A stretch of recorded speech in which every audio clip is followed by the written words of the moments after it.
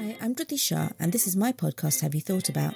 I'm a writer who loves to find out about what passions people are pursuing, especially if they manage to blend together skills in unusual ways.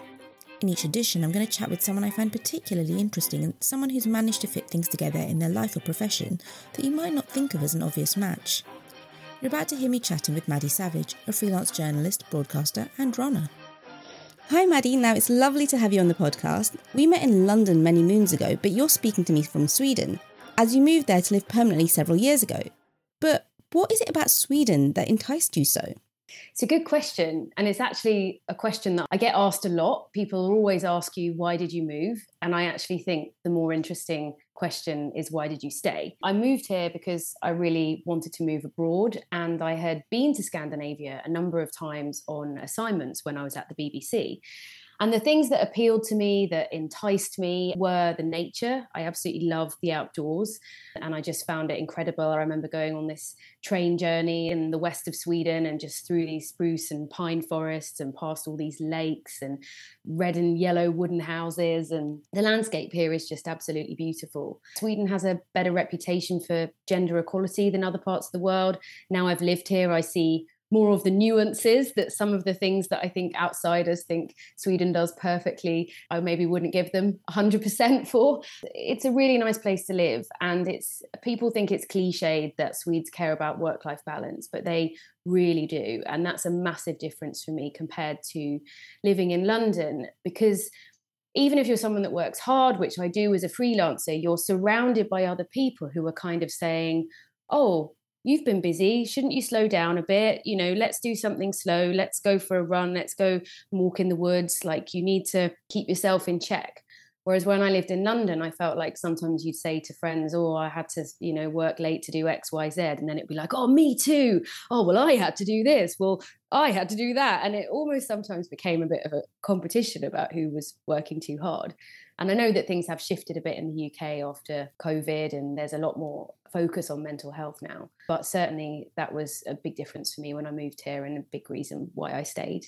Is there anything, though, that you miss about the UK while being in Sweden right now? The banter. I don't want to diss the Swedes, but that kind of British wry, making a joke out of something, taking the mickey out of each other, even if you've had a bad day, making a joke out of it. That's something I really miss. And I have got a good community of British friends here. I wasn't that interested in making British friends when I first moved here, but I've been here for 9 years. So it's something that I've found I've needed the longer I've been here, to sort of have people that have those common references and, understand when I am being sarcastic and making a joke.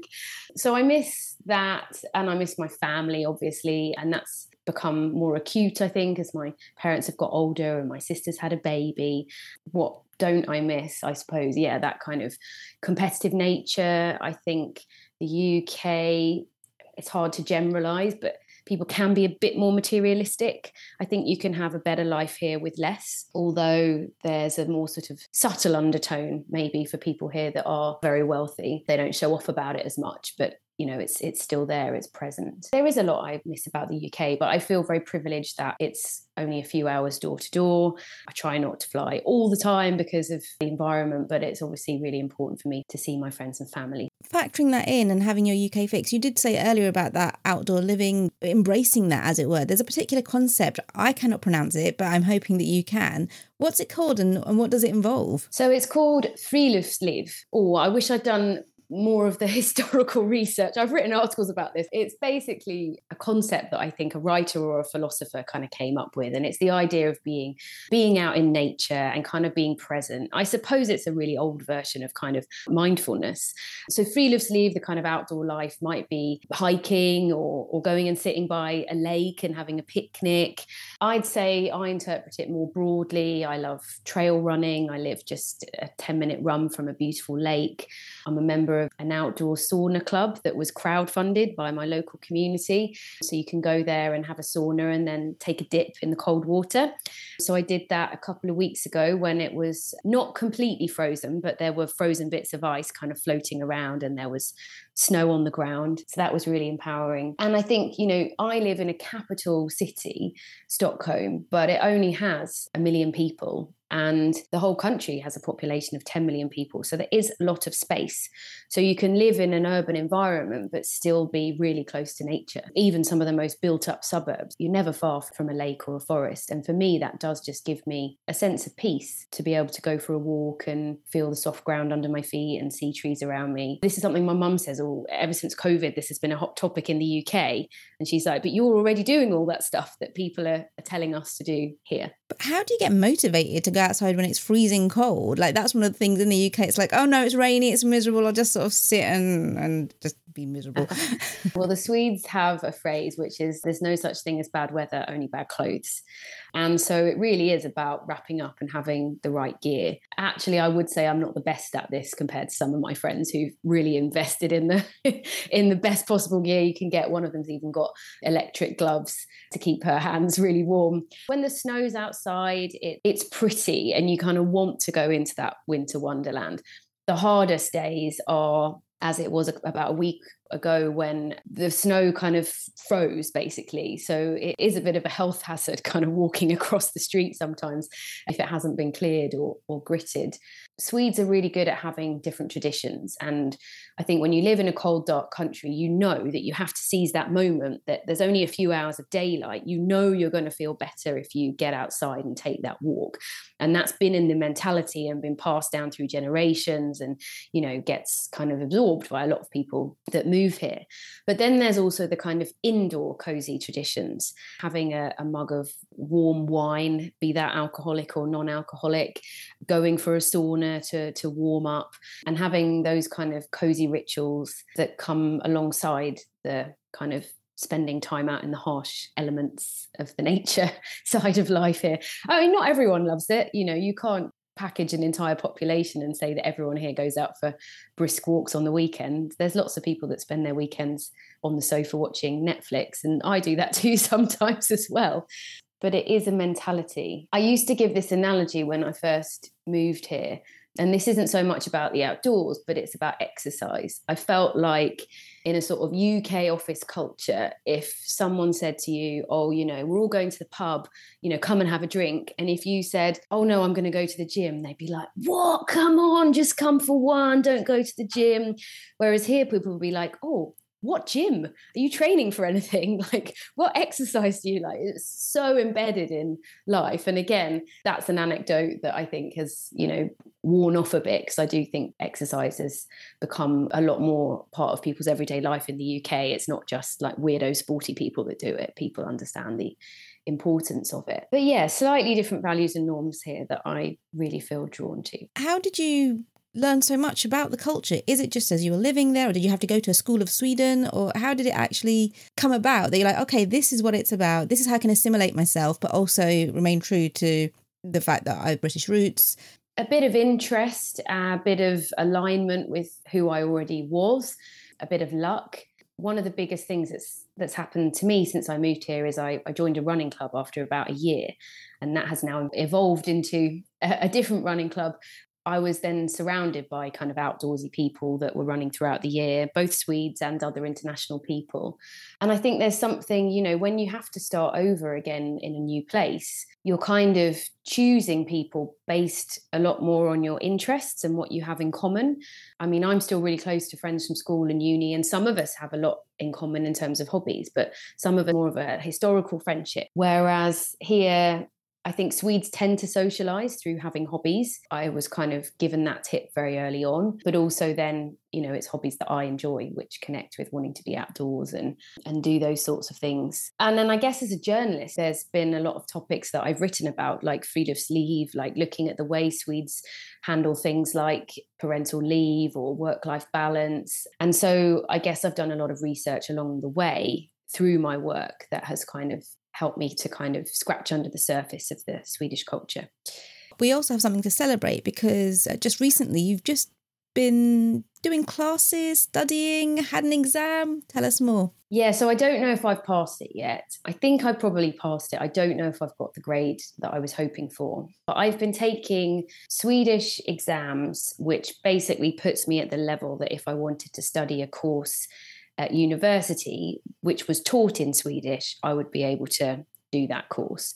So it's kind of like doing A-level English language and literature if you'd grown up in the UK. What the Swedes do differently, actually, is I was given the same literature to read and the same questions to answer as Swedes who have grown up here with Swedish as their first language.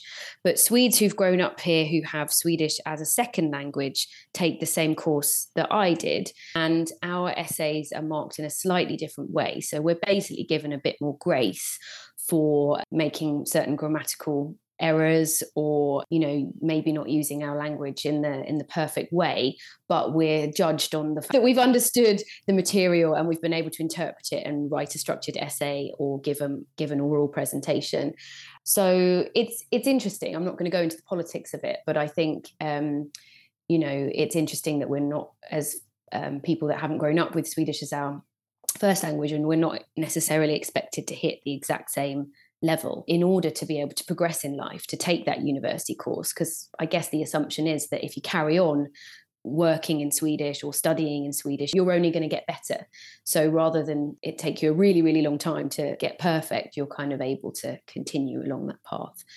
So I don't have any specific ideas for further study, but since it's free to study in Sweden, it's something that I would really like to do in future. And even just doing this course has given me a taster of enjoying learning again. It's been great reading Swedish literature and speeches with a focus on rhetoric and kind of analysing them. Yeah, I don't know what's next, but it's been nice to have a goal and to learn and just to feel like I'm doing something valuable with my spare time. But how did you make the time to do this? Like, what was the catalyst to get you onto the course in the first place? And then is it evening classes? Is it online? Is it with a group of people? Have you had to have study buddies? How do you actually go back to school at a later age? Because we're both, you know, in our 40s now. It's been a mixed journey for me. When I first moved here, the company I worked for, which is an English language news site, The Local, they paid for me to have lessons for the 2 years that I worked there. Then I think I paid for one course for myself. Then there was kind of a long plateau. I found a Swedish teacher that lived in my neighborhood.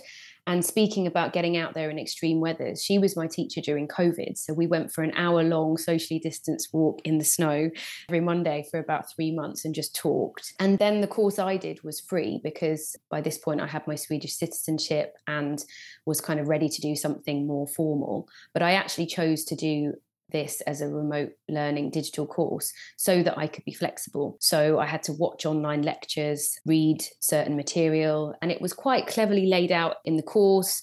You kind of had different targets and boxes to tick. So it's quite a good digital platform to encourage you to kind of make sure that you were hitting all the different deadlines. So it was supposed to be 10 hours a week. And, you know, maybe some weeks it was 12 and some weeks it was 2. That worked really well for me to make sure I could fit that around busy periods at work and less busy periods. But essentially, I spent a lot of Sundays studying parts of this course. I'm looking forward to having my Sundays back. You said there was a bit of a break in between.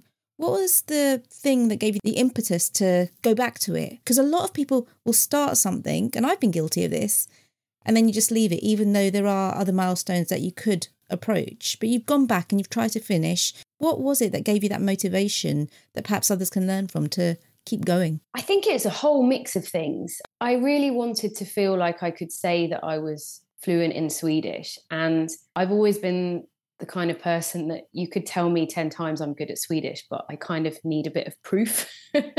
And maybe that comes from low self-confidence, but I wanted to have something tangible that proved that I'd got to that level, and also to open up opportunities for the future. I absolutely love being a journalist, but, you know, this is a profession which is a bit shaky at the moment. The economy is tricky all over the world. So kind of it's tricky as a freelancer with commissions.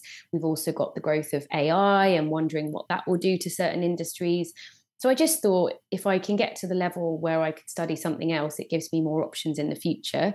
And it also gives me something to focus on that's quite concrete while other things are a bit shaky in the world. And then, I guess personal reasons as well. Like I'm single at the moment, so I had a bit more time. I would like to meet someone here. It's good to be able to speak Swedish in any situation. And also wanting to progress my career here. So I've been working with a podcasting company this year that does podcasts in Swedish, but had been looking into doing more bilingual projects. So that was my first job where I was going into the office and actually speaking Swedish every day, 2 days a week for some longer periods as well during the first 6 months of this year. And that really helped improve my Swedish. And that's something that I'd really like to do with the Swedish I've got now, to potentially be working more in both languages, which will give me more opportunities as I progress my career here. Nicely takes me on to the fact that, yes, you are a freelancer and you have this portfolio career.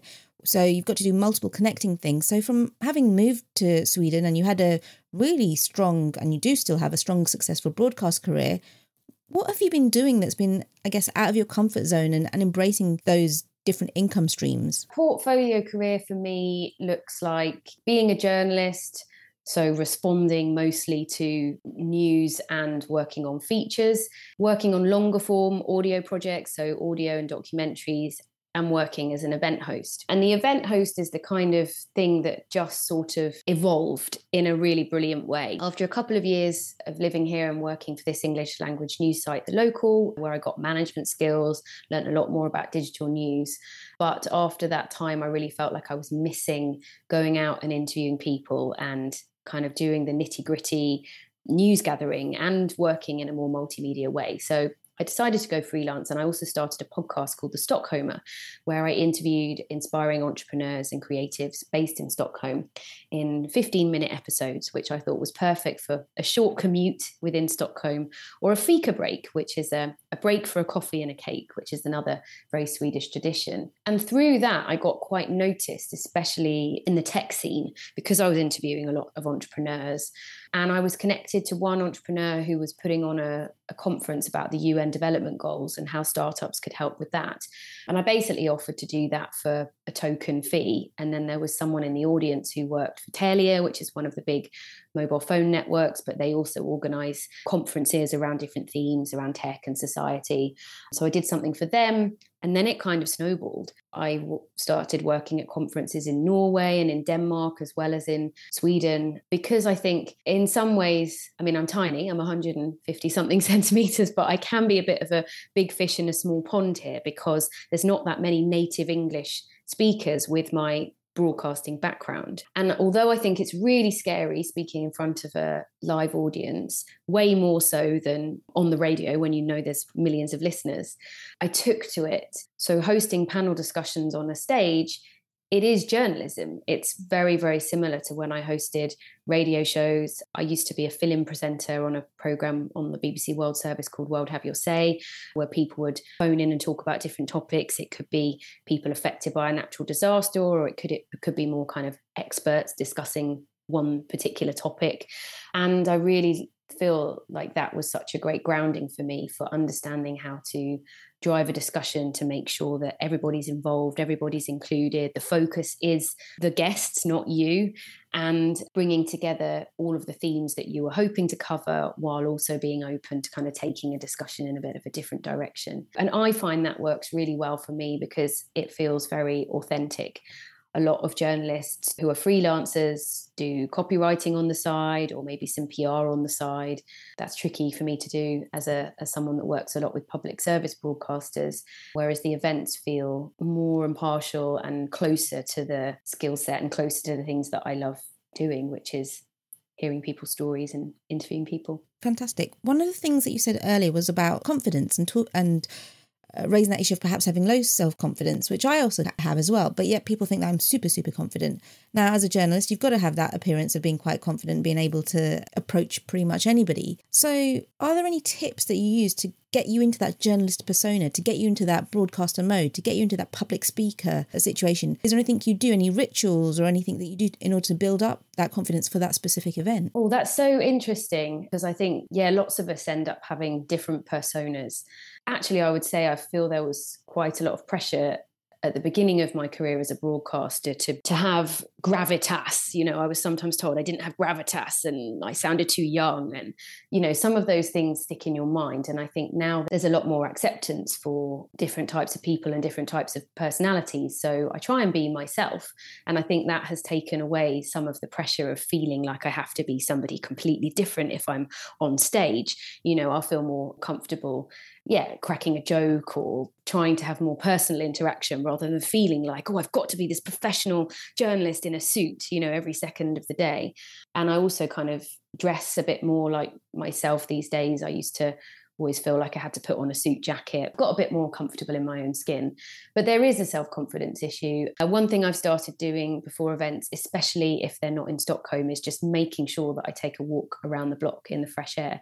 It's such a simple thing, but just being outside in the fresh air for 10 minutes helps to clear my head and helps me to see that, there's a world outside whatever conference I'm in that's way more important than probably what's happening on that day. But I think there's a part of me that does run on autopilot. It's quite fascinating for people that know me well and kind of know the sort of more vulnerable side of me. And, there's that side. And then there's the person that's like somehow managing to chair a panel discussion in front of 5,000 people. I think the other thing I do is, because I don't know if I'm an introvert, but I definitely have introvert tendencies. So it's building in rest. So making sure I get good sleep the night before, and not forcing myself to maybe network after the event. Sometimes I would feel like I had to stick around for hours, but I would just be exhausted after kind of being up on stage, often for a full day. So now I'll, make my polite excuses, and it hasn't affected the number of events I'm being asked to host. Yeah, that's something that kind of happened in the pandemic when more events were going online. And I remember I did this one event and then I just shut down my laptop and I thought, wow, I'm at home.